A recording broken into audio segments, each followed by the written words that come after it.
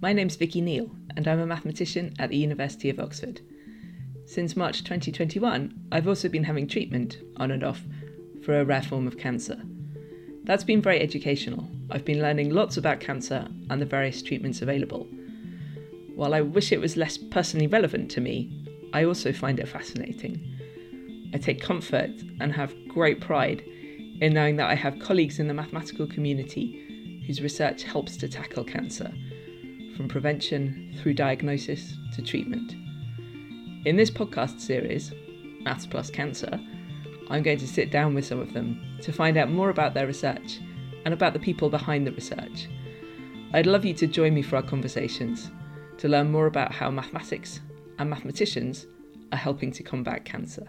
My guest today is Tom Whyntie, a teaching fellow in the Department of Oncology here at the University of Oxford and Director of Studies for the Oncology MSc Radiation Biology programme. He describes himself on Twitter as a reformed particle physicist. He has a PhD in particle physics and has previously carried out research at the Large Hadron Collider at CERN. If that doesn't sound like the obvious background for a cancer researcher, well, that's something we can discuss today. Tom also has lots of experience sharing complex scientific ideas with a wider audience. Tom, welcome to the Oxford Mathematical Institute. Thanks so much for coming over from Oncology to talk to me today. Thank you, Vicky. Pleasure to be here. Thank you. So we have this lovely room. We've got a wall full of books behind us. I haven't looked to see how many of them relate to maths and cancer, so we can check that out later on. This is a podcast about maths and cancer, and I'm guessing that you might describe yourself as a physicist or a medical physicist. I'm not sure. Are you happy if we blur any lines there might be between maths and physics for our conversation today? Well, I mean, the thing is, Vicky, I'm not sure I like to be pigeonholed like that. You know, I mean, it's such a broad interdisciplinary topic. So as you say, I'm a particle physicist originally by training,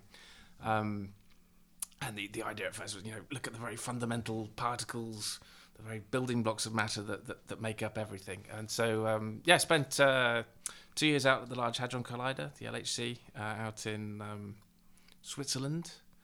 So I am on the author list for the paper for the Higgs boson discovery, which was 2012, 10 years, instantly dating the podcast. It was a while back. But I was actually looking for dark matter. Wow. So this missing 20-odd% of the universe, which, we were hoping by smashing the protons together, energy into mass, all that sort of thing, would create these, dark matter candidates. It's a version of supersymmetry for the experts out there. We didn't find it. I guess that's the nature of scientific research, isn't it? That's the thing. But the important thing is, we still haven't found it. So, there's no embarrassing epilogue to write for the thesis or anything like, we just weren't looking hard enough. But no, we did have one of the first papers out sort of saying, it's not there. 10 years later, still nothing. So in terms of that journey into medical physics and sort of cancer research. Yes, I'm afraid it was quite the stereotypical thing of, I suppose I probably should do something useful now, you know what I mean? And what was it that drew you to oncology? Excellent question. In that it was quite a as with most things in science, kind of a serendipitous thing. So initially, obviously, with particle physics, you're dealing with billions and billions of collisions a second, scanning through the events to look for so you different have things. Epic amounts of data. Epic amounts of data. That's the official technical term. By the Okay, way. okay, I'm glad I got that right. So literally petabytes of stuff coming out sort of every year that you'd have to store and process and all that sort of thing, which obviously leads you into the realms of big data, which I'm sure you'll be discussing or have discussed on another episode. But in terms of that concept of having masses of data to scan through, pull through, the computing facilities that you need to do that. So I had some experience in that. Also, a postdoc came up looking at big data applied to medical imaging. And so that was at UCL. So we had tens of thousands of brain scans, MRI scans. So this is no longer data about particles colliding. This is now about data coming out of patients' brain scans. Exactly. And so MRI scans, magnetic resonance imaging. So the particular pathology I was looking at was the atrophy associated with Alzheimer's disease, i.e. where the grey matter areas in the brain sort of shrink, and we were looking for automated ways of doing that. by sort of applying big data techniques to the MRI scans of the brain. That then led to another postdoc actually here in Oxford at FIMRIB, the Centre for Functional Magnetic Resonance Imaging of the Brain. That's over at the John Radcliffe Hospital. So there we were looking at the UK Biobank data set. Now there they've got a sort of systematic imaging program for I think people aged from between 40 and sort of 60, 80 odd, sort of the aging population basically. And it's a prospective study that basically you image everybody now, see what pathologies develop, what sort of illnesses they sort of get, and then look back in their data sets to see if there are any kind of clues that would lead you to go, well. So this is patients who agree to be involved in a research project. Volunteers, not even patients yet. They're not patients yet, because there's nothing wrong. Yeah. They're just agreeing to take part in this research project. So they give permission for their medical records to be kind of analysed and anything flagged up. And again, so at the time, there's sort of 10, 20,000 odd imaging data sets. And again, it's all done, this is the neuroimaging data sets that we were looking at. But I guess since then, again, sort of tens of thousands every year, sort of continually being added and analysed in that sense. And there I was involved in the analysis of that. And again, looking at sort of big data techniques to look at different sort of... that was focusing on the structure of the brain again, sort of. So again, grey matter, white matter measurements, automated ways of doing that. Because obviously you don't want to be scanning through 10,000. It's just not practical for a person to sit through exactly. and look at and analyse all of these scans. Exactly. So in a clinical setting, obviously you have a radiologist looking at every scan. And to be fair, they do that with the biobank scans as well for sort of any sort of incidental findings. But obviously, ideally you have... again, massive sort of computing nodes scanning for all these things, looking for potential signatures of interest. But this thing came up with something called magnetic resonance guided radiotherapy. Radiotherapy is a treatment for cancer where you apply ionizing radiation in an attempt to kill the tumour cells while sparing the healthy normal tissue around it. Magnetic resonance imaging is obviously where you're looking at inside of the body using a non-invasive, non-ionizing This is one of these quite common scanning techniques that people might have for cancer, but also for all sorts of other kind of things. Exactly, yes, yeah. Doctors need to look inside the body. That's one way of doing it. Exactly. So magnetic resonance-guided radiotherapy is this concept, which I hadn't heard of before, where you combine an MRI scanner with a radiotherapy machine and use the MRI scanner to look at what you're targeting.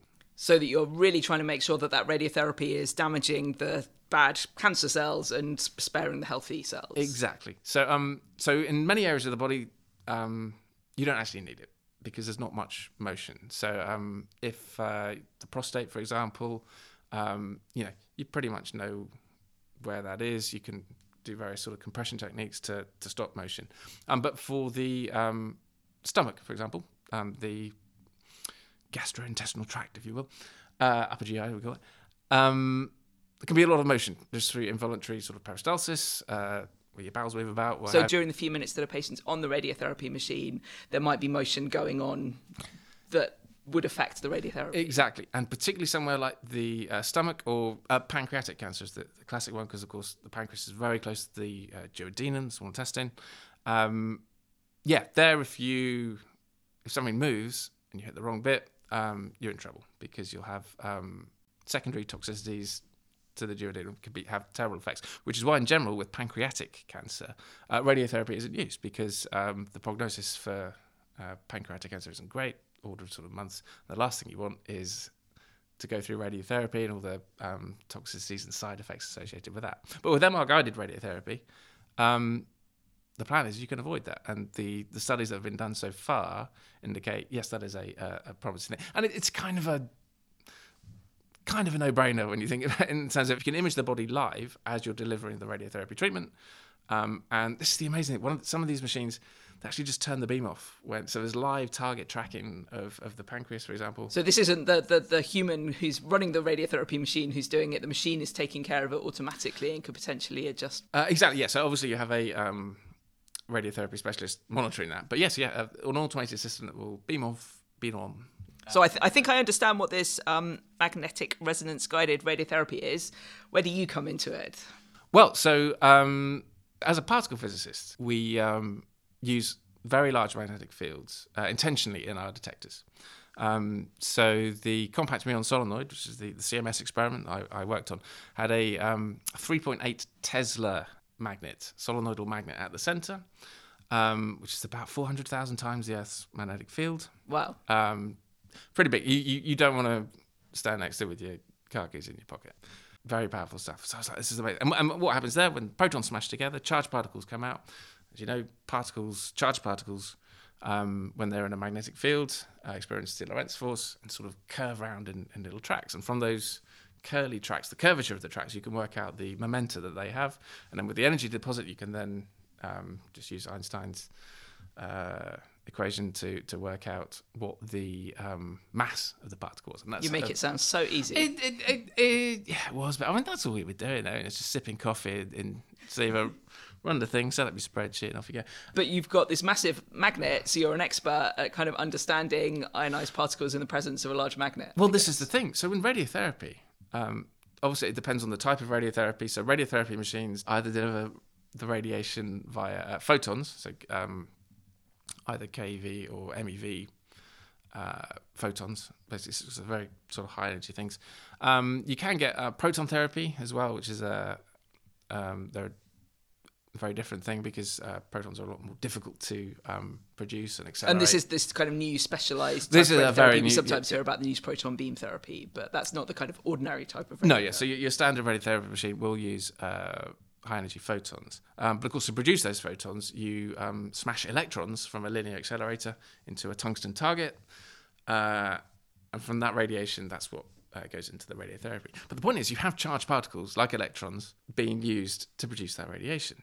Now, if you've got a magnetic resonance imaging scanner there, they also use very high power magnets. I hadn't quite appreciated this. So when I was like, the CMS experiment, 3.8 Tesla, pop down the John Radcliffe, they've got like 3 Tesla scanners, sort of every other. It was like, okay. We're not so. And obviously they're not as big. So the diameter of the CMS experiment was about 1.5 meters. It's a very niche, competitive magnet. Basically. So, but your typical bore of the hole that you go into with an MRI scanner is about sort of 50 centimeters, 80 centimeters. But all of a sudden you're looking at a project and thinking, I know loads about high power magnets. I know loads about charged particles. Maybe I could be useful here. I couldn't believe it. It was like, surely this is the perfect combination of particle physics and MRI imaging together at last. So the actual research that we were involved in was imaging in the context of radiotherapy. So you'd use the imaging to obviously not only monitor the position of the tumours in real time, but also do your radiotherapy plan. So you'd image on the MRI scanner, compare that with the CT scan, the computed tomography, which is a more traditional scan using X-rays. We'll get into that probably later. And that's what you'd use to create a treatment plan. And because I could go between the MRI and the particle physics of the radiotherapy, it's like, this is amazing. So we were setting up the clinical trial to look at the effectiveness of this technique for pancreatic cancer. I believe that trial's just started now, actually. Yes, I'm not working on that anymore at the moment, but I still sort of dabble. It's more teaching these days, but yeah, that's how I got there, basically. Yeah, and I guess it's interesting. I was trying to sort of think about, what might Tom be interested in as a physicist working in this area, and I was guessing medical imaging and I was guessing radiotherapy, but actually it sounds as though you're really interested in where those two come together, which is kind of particularly interesting, I guess. That sort of brings together those transferable skills from your particle physics background. If you mean, are we finally doing something useful with particle physics? Yes. That's not what I'm saying at all. I'm a big fan of fundamental particle physics too. But it's lovely that, from your point of view, that those kind of intellectual interests came together in a way, and then you're actually seeing the impact on that potentially for patients. I guess that's a really different experience. This is the thing. So, I mean, I used to give a lot of schools talks, where you talk about particle physics, and the question you get, well, actually, it was more the general public ones. You get people, but why are you spending £5 billion on the Large Hadron Collider sort of thing? And you go, well, one, because it's quite nice to find out the answers to these questions. But you can genuinely say the spin-off technologies from these machines. So, for example, the superconducting magnets that are used to bend the path of the 7 TeV protons as they go around the 27-kilometre ring in Geneva. That magnet technology, in terms of the superconducting magnets that you need, will be applied to the very MRI scanner superconducting magnets that are used to image patients regularly every day. Well, millions of patients around the world sort of every year. Fantastic. Yeah, and I am by background a pure mathematician. I am interested in mathematical questions for their own sake. I am interested in scientific questions for their own sake, but it's also really interesting seeing these potentially unexpected applications of them, where if you have that fundamental understanding of what's going on mathematically, scientifically, you can then use that understanding in all sorts of interesting ways. So let's talk some more about the maths. I know you said that the maths was not your favourite thing, but let's talk some more about the maths. So I have radiotherapy as part of my treatment. I was a patient. I had to lie extremely still. The team looking after me positioned me in just the right place on the table. They positioned the table in just the right place. And then this sort of rotating arm would come round with a kind of head on that stuff came out of that I couldn't see, of course, because these are particles that I can't see. So you just lie there and trust that something is happening. You can't detect any evidence of it as a patient. It doesn't hurt. You can't feel anything. But once I'd done this a couple of times and I kind of learned the drill of what happened, basically my job was just to lie extremely still for a short number of minutes while this happened. And after the first couple, that's not so exciting because it's just the same thing every time for however many times you're there having radiotherapy. So then I start to think about, well, what's going on here? And there's a sort of circular disc over me that's kind of being angled to direct the beam to the right place. And as you mentioned earlier, as I understand it, this works by the particles damaging cells, and you want them to damage the cancer cells and not damage too many of the healthy cells, because that's when you start having side effects and kind of implications and so on for the patient. So there's sort of complicated things going on in this head. I could see bits moving to kind of direct and shape the beam, and I'm going, oh, well, that's really interesting. How do they do the geometry? I know they've done the scans, they've got this image of, they know exactly which bit of me they want to target, but someone somewhere must have figured out how they angle that beam to try to maximize hitting the area that they want to hit and to minimize hitting any kind of healthy tissue around it. Is that being done by a human? Are they doing some complicated geometry? Is there some amazing software that has it? I'm going, what's the maths of this? So is that something that you can talk about a little bit? I can talk about it a little bit. Hopefully, yes. I'm not asking you to do the calculations so I won't, for me. I won't be producing a radiotherapy plant at the moment. But no, it is a fascinating process. And you're absolutely right to be thinking, how do they do it? Because what you're talking about is, the very first rule of Large Hadron Collider Club is don't stick your hand in the beam, because high energy radiation is very damaging. And that's the whole point of radiotherapy, is that it's damaging. You just want to be careful how you do it. Exactly. And this is so like I say, I teach on the MSc Radiation Biology. And the fundamental thing about the course is that it really is this fusion between the physics and the biology. In terms of just being so interdisciplinary, you need to understand both to understand what's going on. And the thing with radiation, ionizing radiation in particular, is that really the cliche is that it's this double-edged blade, in the sense that what ionizing radiation fundamentally does in the context of radiotherapy or indeed cancer in general is it causes DNA damage. So that's the main sort of thing that you're talking about when you're talking about ionizing radiation, both in terms of safety but also treatment of cancer. So is that the same kind of issue that means that if you are exposed to the sun too much, that you can potentially get skin cancer? Is that the same kind of principle of ionizing radiation causing DNA damage? Exactly, yes, I think so. I'm less of an expert on the skin cancer example, but certainly, yeah, in general, any point where you have something like a high energy photon or indeed alpha radiation, little helium nuclei from you get in smoke detectors, and radon gas. If you live down in Cornwall, you have to have radon sensors to look out for radon gas coming out of things, because that releases alpha radiation. But yeah, any kind of thing that can be thought of in terms of DNA damage. I mean, DNA is incredible in the sense that it encodes all of this information about how to build a human being, how to build a hamster, all that sort of thing in these combination of the base pairs: adenine, guanine, cytosine, and thymine. This is all held together in a incredibly delicate sort of framework. Watson and Crick sort of discovered it, obviously based on Rosalind Franklin's data that she got at King's College. Double helix. The famous double helix structure. And what's fascinating is all of that information is encoded and tells you how to build a human cell. So the human cell, I think, has about 9 billion of these base pairs. It's amazing when you look at how the body, or how even a cell replicates the DNA. Mistakes happen. But again, there are these proteins that correct these mistakes as things go along. Like a proofreader fixing the like a typos. proofreader. But the fascinating thing is that there are these self-repair, error-checking mechanisms that all exist within the cell, that are all going all the time in our body, in every cell, which is just amazing when you think about it. Now, radiation enters the picture. That's where you've got a problem.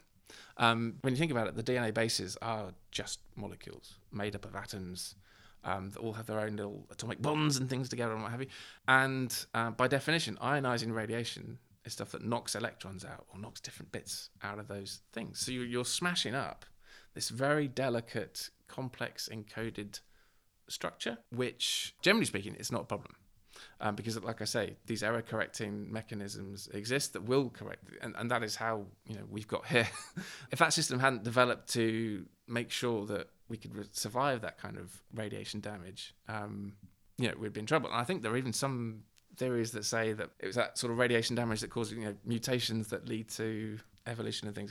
There are various theories. Some are crazier than others. Some are written by people in greening, that sort of thing. But anyway, the point is, radiation in that sense can be bad. Now, with cancer, as I understand it, the issue is not so much the radiation damaging DNA in the first instance, because there are these self-repair mechanisms.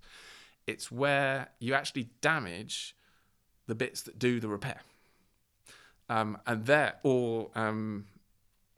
are certain sort of things, I think, in the cell cycle that sort of checkpoints, that the cell will reach a sort of checkpoint and go, right, am I going to reproduce now, or am I going to stay as I am, or is this the end for me? Is it time to go? And from what I understand, some cancers, not all, cancer is a phenomenally complex topic, as I'm sure you're aware, but sometimes, for example, radiation will damage one of these bits that says, right, we shouldn't reproduce anymore.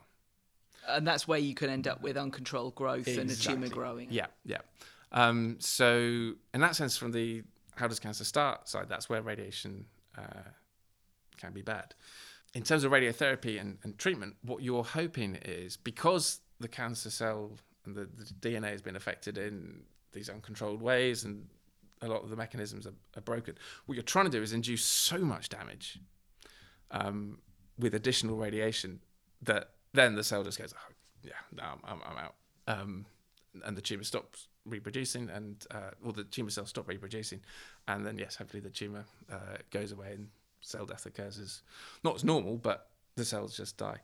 And the amount of radiation in radiotherapy is much, much more than we would ever stumble across in our daily lives to achieve that effect. Absolutely, yes. Phenomenally more, yeah.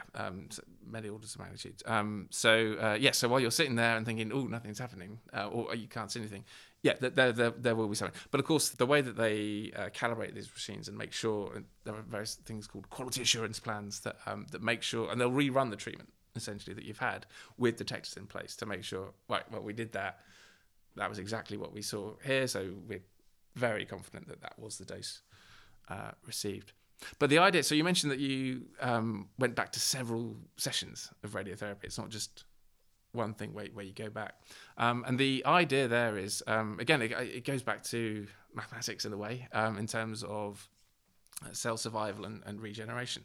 The idea is that normal healthy tissue, because most of the, hopefully all the cell repair mechanisms, DNA repair mechanisms in normal tissue, will be working just as expected. So you break up that prescribed dose into multiple fractions, and the idea is that the normal tissue recovers and does that repair before the next lot, and then, but the tumour cell just can't. And in terms of that frequency, I think it's common. I was having mine daily, Monday to Friday, over a period of weeks. So there's sort of 23 hours and 45 minutes or something for the cells to kind of recover in between. For the healthy cells, should do their best to recover in between times. Exactly, but it also not bizarrely, because when you stop and think about it, it's kind of all the cells in that cell cycle will be at different stages at the very instant that you get that radiotherapy. So if you hit the cell at a certain point in the cell cycle, you'll have more effect than you will at another time. That's really interesting. I tend to think of cells as a static thing, but they're not. There's this kind of cycle of processes. Again, this is why I have infinite respect for biologists, because when you start to think about the complexity of what's actually going on inside your body, I mean,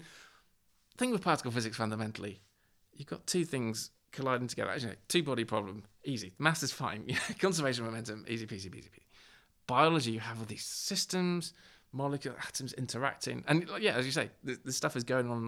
But if you stop and think about it too much, I mean, and elsewhere in the podcast, we're talking about the role of mathematical modelling in biology and how you can take those immensely complex systems and try to abstract out the kind of key essence of them to try to make sense of them, because they are so mind-blowingly complicated with all of those details in.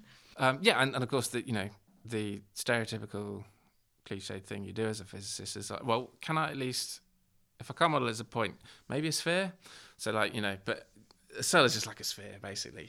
A sphere of water, maybe. But then, biologists will get very cross with you. And rightly so. It's very complicated. So I think we've got to the kind of idea of radiotherapy and this idea of using very high energy radiation that will damage the cancer cells beyond repair, but you structure the treatment in such a way that you give the healthy cells the best chance of recovering. But you also try to direct the beam carefully, and I'm going to pick up on this again because I'm really genuinely interested, having sat on this machine, lay on this machine for a long time, thinking, how do they get the geometry to try to work out to hit exactly the stuff they want to hit and not too much of the rest? Is this feeding in some parameters to a piece of software that does some interesting calculations based on previous work, or are the radiotherapy team sitting there doing that on a kind of bespoke basis for each individual patient, or how does it work? Excellent question. Thank you for bringing us back to the point. I kind of went off on the physics there, but yeah. So I imagine the first thing you will have done as part of your treatment is have a CT scan, a computed tomography scan based on X-rays, which will produce a 3-dimensional image of inside your body. Now, CT scans, in contrast to MRI scans, do feature ionizing radiation. The X-rays that are used in that are ionizing. They will do, in principle, the lower energy, obviously, than the... Yeah, so the amount of radiation you get from a CT scan is tiny, non-trivial, but tiny. Yes, but it is absolutely something that is considered in terms of patient safety. And the guiding principles ALARP, I think, as low as reasonably possible in terms of the amount of radiation that you receive. The benefit to the patient of having the scan outweighs the kind of potential risks of having it. Exactly, yes. Whereas MRI is completely non-ionizing, and so there's no risk to the patient like that unless you've got like a metallic implant or claustrophobic, and they do take longer. But with so you start off with the CT scan, which provides the map of the body, and from that, and possibly in combination with other imaging, they will know where the tumour is, where the target site. It can be called either the gross tumour volume, the GTV is the sort of big bit they're aiming for. The PTV, the planning target volume, is the bit where they'll aim to deliver the radiation uniformly, as much dose as possible to the tumour. Now, within that, you have the constraints of the organs at risk, the OARs, as we call them. And they're the bits that you don't want to hit. So there are particular parts which are more sensitive than others. For example, the colon, or anywhere where you have lots of cells reproducing. Basically anywhere, sort of bowel-like or intestinal, you want to avoid. Obviously lungs, heart, all the key vital organs, basically. Don't hit those.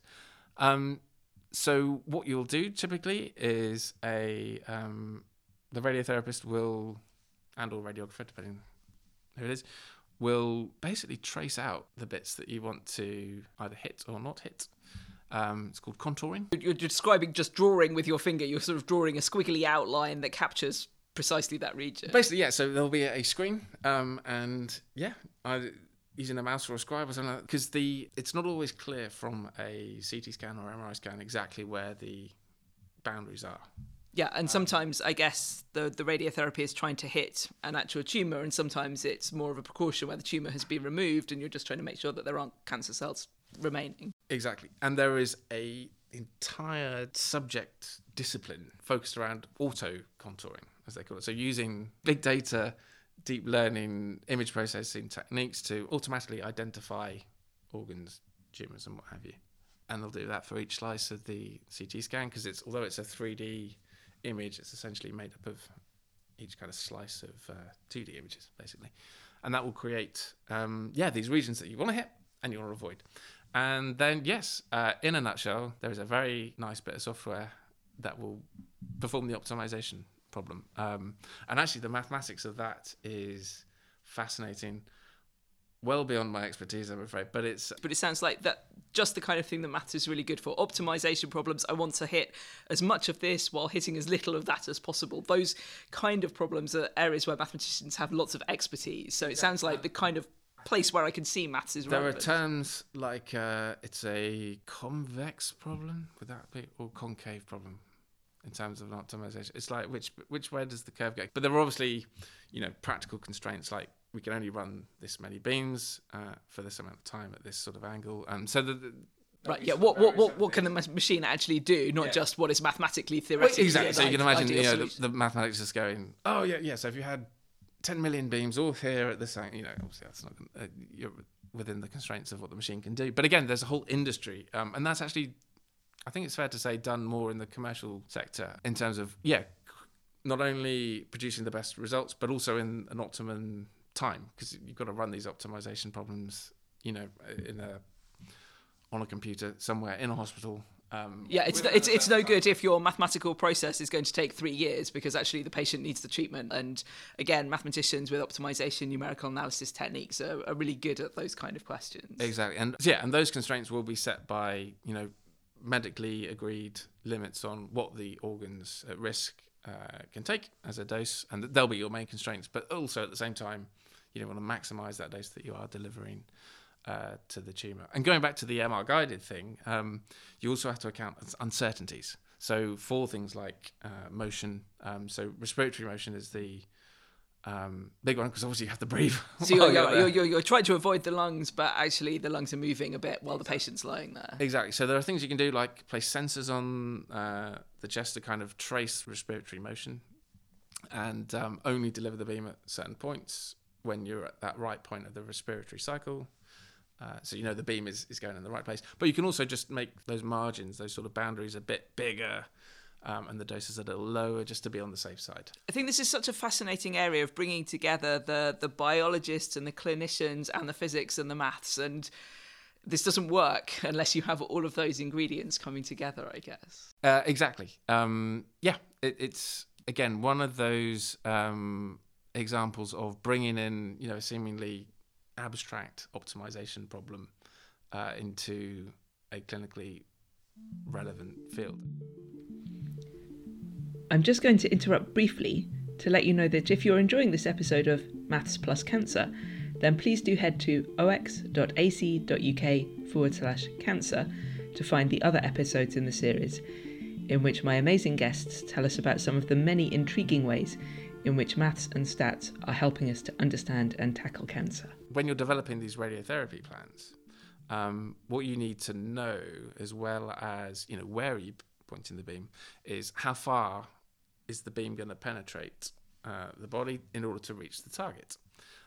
So that's the other nice thing about CT scans, because it's the same type of radiation, lower energy, but still fundamentally photons. You've already got that information about the what's called the electron density of all the tissue in there. So you can see how much it's being absorbed and how much it keeps passing through. Exactly. So you can feed that into your optimization problem to work out how far the beams need to go, or how far they will go, depending on where you're angling them, things like that. Of course, with MRI scans, you don't have that information. So in terms of doing the radiotherapy planning, at the moment you still have to have a CT scan.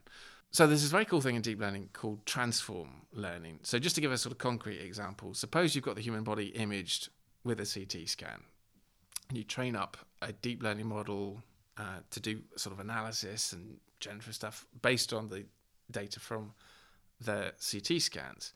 In transform learning, what you do is you take what that model has learned about how CT scans are done and literally transform those lessons about it to scans that you might have taken another way, for example, with MRI scans. So the idea is that all the stuff you worked out with the CT can be applied to the MRI scans. So, for example, you could then produce a sort of what's called a pseudo MRI scan from that CT data of the object, and vice versa. And actually, that's the way around you do it, because you want to create the pseudo CT scan, i.e. one that involves ionizing radiation, from the non-ionizing one, i.e. the MRI scan. But that, of course, started out in a completely different field in deep learning. You know, the very first sort of image analysis and identification stuff going back to AlexNet, back in 2012, where all these things, well, it was basically mainly about identifying things on the internet and, doing sort of object searches like that. But again, it's finding all these applications and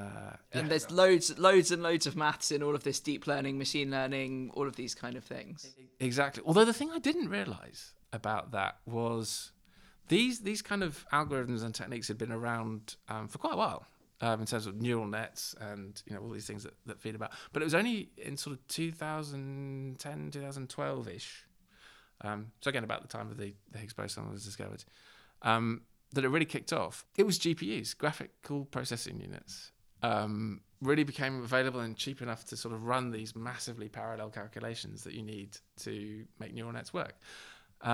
So you can thank the gaming industry for all the deep learning stuff, which is then likewise fed into the medical and all this sort of thing. It's just how it all sort of relates together. I think that's the main thing about medical physics for me, is that it does bring in all of these kind of topics together into a ultimately, hopefully treating patients and making people better. So how much of your work now is kind of directly with clinicians and directly having an impact on patients? Because that feels like a really different experience from being a particle physicist working at CERN or something. How is that? So I'm very much involved on the research side. I don't have much contact with patients. The timeline between doing the research, the fundamental stuff in the lab, and the actually bringing that treatment to patients can be quite long, and obviously a massively important part of that is the clinical trials part, in terms of bringing an experimental technique or treatment or intervention to patients and checking that it's safe and checking that it does what you think it's going to do and all of that kind of thing. Exactly. So I have, again, a phenomenal amount of respect for not just the clinicians and clinical trials teams who run these things, because rightly so, there is a huge amount of paperwork, because you've got to make sure everyone's safe, all the procedures are being followed correctly. So that's a hugely important part of that process. And Oxford has our clinical trials unit, which does all that, and they just go away. But also the patients themselves, who agree to take part in these trials, because it can be quite a intimidating thing to is this going to work? Or at the same time, it could be a very exciting thing. But without them, we wouldn't be able to make this process and ultimately bring these things into the clinic. But it's interesting, teaching on the master's course is, when you different students will have different ambitions and thoughts about what they want to do. But it's fascinating. Some of them really just hone in on the research and I just want to do the maths even. But some people really want that sort of interaction with patients and seeing the impact that the treatment is having. Just to plug the course, we offer the whole thing. And I wanted to ask you about your teaching, because you and I have this shared interest in teaching. My students are maths undergraduates, or sometimes they're school and college students who are particularly interested in maths. Who are your students? Who are you teaching? What is their background when they come to your MSc course? Well, again, that's one of the great things about the course and why I find it so fascinating. The range is incredible. So from the very sort of so this year we've got someone who's doing astrophysics, and so we want to apply it to that sort of treating cancer, that kind of radiation therapy sort of thing, to biomedical engineers. We've got some people who are already in the clinic who are sort of doing this as a sort of more theoretical thing to possibly lead into a PhD or further sort of research study. Because that's the other great thing that, particularly in Oxford as well, I've come across some amazing clinicians who, not only just saving people's lives, applying this sort of treatment thing, but then they're like, I fancy doing a DPhil now. I'll just do a PhD in my spare time. And they will, and they'll sort of do all this stuff. But because they've got that clinical background, it's much more, not easier, but just there are already sort of the links there to work with patients to obtain data to feed into the research. So that's a very sort of common pathway as well, all the way through to the biologists who again maybe have more of an interest in the molecular biology on the DNA side, but want to get that greater grounding of, well, how does the physics work? How does this DNA damage occur? What can we do to stop it or optimize it? It sounds like a fascinatingly diverse cohort with biologists and people whose background means that they know lots about the biology, but maybe they have to learn a bit more of the physics, right through to the other end of whatever this spectrum might be, with people who know loads about the physics, but maybe have to learn some biology pretty quickly. Is that a kind of fair summary? Exactly. Yes. And one of the things we really try to emphasize is working together, because I mean, science is ultimately a team sport. And this is almost the problem with undergrad. You're always doing something very much on your own. Something we really try to emphasise is you've got to work with other people in your lab, other people who know different areas that you might not be so familiar with. But they do a kind of research dissertation project as well as part of the studies. And the they're all great, but the ones I enjoy the most is where you've got like a physicist who has come in and gone, right, no, I'm going to get to grips with the biology. And they'll be there, with Petri dishes and pipettes and going things, but then sticking it in the irradiator and seeing what the hell cells do when they're zapped and what have you. And it's like, that's kind of, for me, that's one of the most satisfying things of the course. It's just bringing the physics and the biology together to ultimately, hopefully improve patient outcomes and make people better. And thinking about your own personal story, you studied physics as an undergraduate. Did you do any kind of applications of physics to biology in that? Did you have the option to do that, but you chose a different path? Or were you not aware that physics had these kind of potential applications to medicine? That's a good question. Particle physics was all about how does nature work at the sort of fundamental level. How do we, The massive questions. The massive questions. With the Higgs boson, literally the massive question. So, heard about the Higgs boson, this last piece of the standard model of particle physics that explains how we think everything works. And I was like, I'd quite like to work on that. What do I need to do to get to the Higgs boson? Exactly. And the very kind of, I'd say peak physics for me, if you will, was, fourth year undergrad, going through the mathematics of the Higgs boson. And actually the quantum field theory of like, this is how this 125 GeV, we didn't know the mass at the time, but this is how this massive particle pops out with the maths. Reaching that point, I was like, yep, okay, fine, I'm done now. Let's go and find it, and then and we'll go from there. That said, having done all that, the mathematics and the physics behind magnetic resonance imaging, I still think it is indistinguishable from magic, basically. It is because have you had an MRI scan? I have had numerous MRI scans. And I'm sure many listeners will have as well. So basically, in a nutshell, you go into the scanner, which has this very high uniform magnetic field. So the scanner, for people who haven't seen it, is this sort of donut arranged kind of vertically, and you slide through the hole in the middle. And the donut is this massive coil of wire that is supercooled down to superconducting temperatures, so you can get that high magnetic field. And long story short, it lines up all the magnetic momenta in every hydrogen atom in your body. Wow. To point along that direction. And then you essentially tap all of those with a pulse of radio frequency radiation. So it's the same frequency literally as FM radio. There are two magnetic field strengths clinically used, 1.5 Tesla and 3 Tesla. And the way I remember it is the radio 4 frequency, sort of 92 megahertz, is halfway between the two.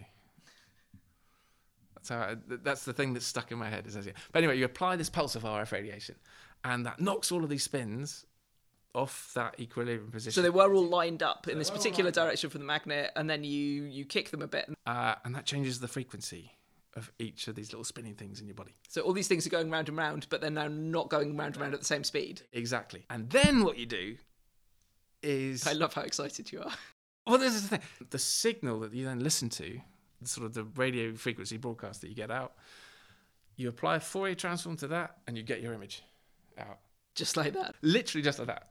It is phenomenal. And the thing is, so Sir Peter Mansfield was one of the Nobel Prize winners for MRI scanning.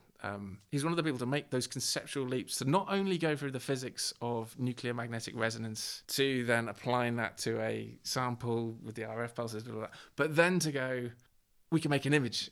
Just the conceptual leaps that you had to make, it's why the Nobel Prize is fully justified for that. Because if you think about the impact that MRI has had on clinical treatment, diagnosis... Yeah, the ability for clinicians to look inside a person's body in that way. Exactly, without having to cut them open, without having to, use ionising radiation. Is phenomenal. And still, like I say, paraphrase Arthur C. Clarke, any sufficiently advanced technology is indistinguishable from magic. And I think the Fourier transform, the Fourier analysis is one of those things where it wasn't created for this reason. This was a piece of mathematics that arose for completely different reasons.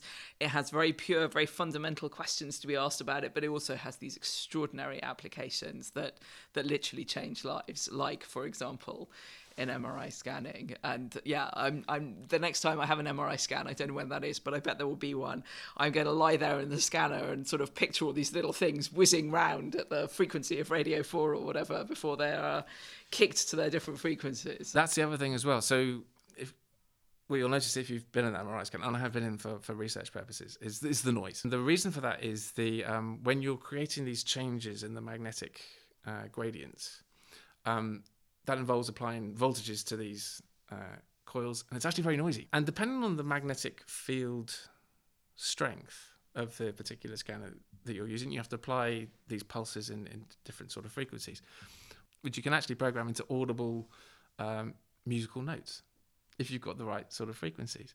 But there's a clip on YouTube of someone who has programmed an MRI scanner to play the Bach cello suites. But there's a serious point to that, in that there's a certain type of scan where it doesn't actually matter what order you apply the gradients in. You can it's called MRI fingerprinting, basically, and it's a particular type of scan, but great potential to do some very clever things in terms of identifying different tissues and that sort of thing. But one thing they realised was that you can essentially play out these gradient sequences in any order, including as music. So some people find MRI scans very claustrophobic or intimidating. You have to be there for quite a while.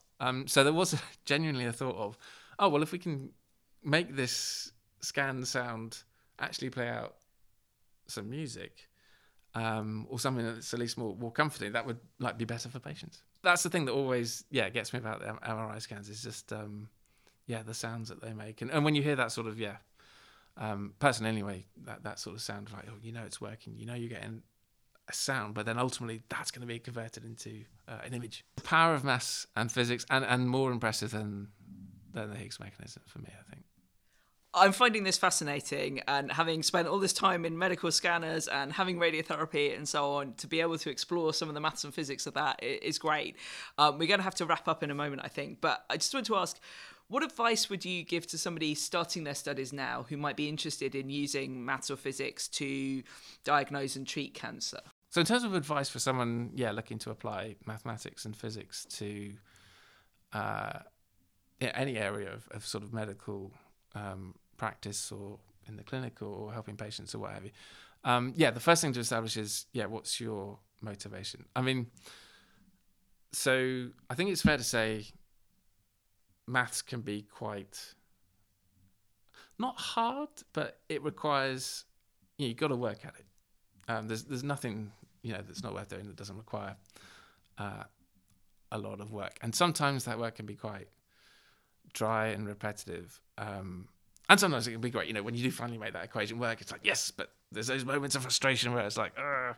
But behind all that, you've got to have, why am I doing this? What's the ultimate goal? So as we said, for me at the start, it was like Higgs mechanism, particle physics, all that sort of thing. But lots of the students I talked to and worked it out either know someone who, has been affected by cancer or some other sort of medical thing. And that can be a very strong sort of motivation as well, and rightly so. So if you're thinking, why isn't this equation working? It's just like, one day someone's life might depend on this. So keep going in that sort of sense. But again, an important thing to consider is, where on that spectrum of impact am I going to be best sort of placed? Where am I going to not even have the most impact? Because I think you need every bit of the process, from the very, you've got the maths at the very start, to the sort of physics and the lab-based things where you're doing things on, literally on cells on a petri dish, where you can do lots of experiments. And again, they can be quite frustrating because your incubator will get contaminated or whatever. You have to read all of that, and there's frustration and difficulty at every sort of stage. But this is the thing: when you do get that moment of the kind of the breakthrough of no one has seen this before. Wow. That's the bit in research. It's like, for just that brief moment, you're the only person in the world who has seen that result, and then you get to tell other people about it. And again, in medical physics, you could say, well, this might have this impact on that sort of thing. That's the thing to sort of keep bearing in mind, I think. So have that motivation, remind yourself why it is that you're working at this. Exactly. And if you can, try it before you buy it. So badger doctors and clinical people for like shadowing experiences. Oxford run the Unique program, I think, which gives students in secondary schools and further education the chance to come to Oxford and actually experience working in the lab, what research is like. Yeah, and then there's also Unique Plus for undergraduates. Yeah, but get experience and actually try it, and you may well find actually I don't like working with patients. I just don't have the patience or the people skills, or actually this is what is getting me out of bed every morning, like actually seeing interacting with people and seeing the impact. One of the things that I love about this podcast series is that it's a privilege for me to be able to talk to people who are using their maths and stats and physics expertise in so many different ways. And I guess that's really that kind of playing to people's individual strengths and their interests and what gets them out of bed in the morning. And it's been fantastic to hear you talking so clearly about what gets you out of bed in the morning. That just kind of comes across in everything you say. Thank you so much, Tom, for our fascinating discussion today, but also for your research and your teaching, which are helping to improve diagnosis and treatment for cancer patients now and on into the future. So thank you. Thank you for having me. A pleasure. Thanks for listening to this episode of Maths Plus Cancer. I hope that you found the conversation as interesting as I did. There are more episodes of Maths Plus Cancer, as well as features about Oxford's research into cancer at ox.ac.uk/cancer. If you're enjoying exploring how maths and stats help us to understand and tackle cancer, I'd love it if you'd tell your friends about the podcast. And please do join in on social media using the hashtag MathsPlusCancer. That's plus the word, not the mathematical symbol.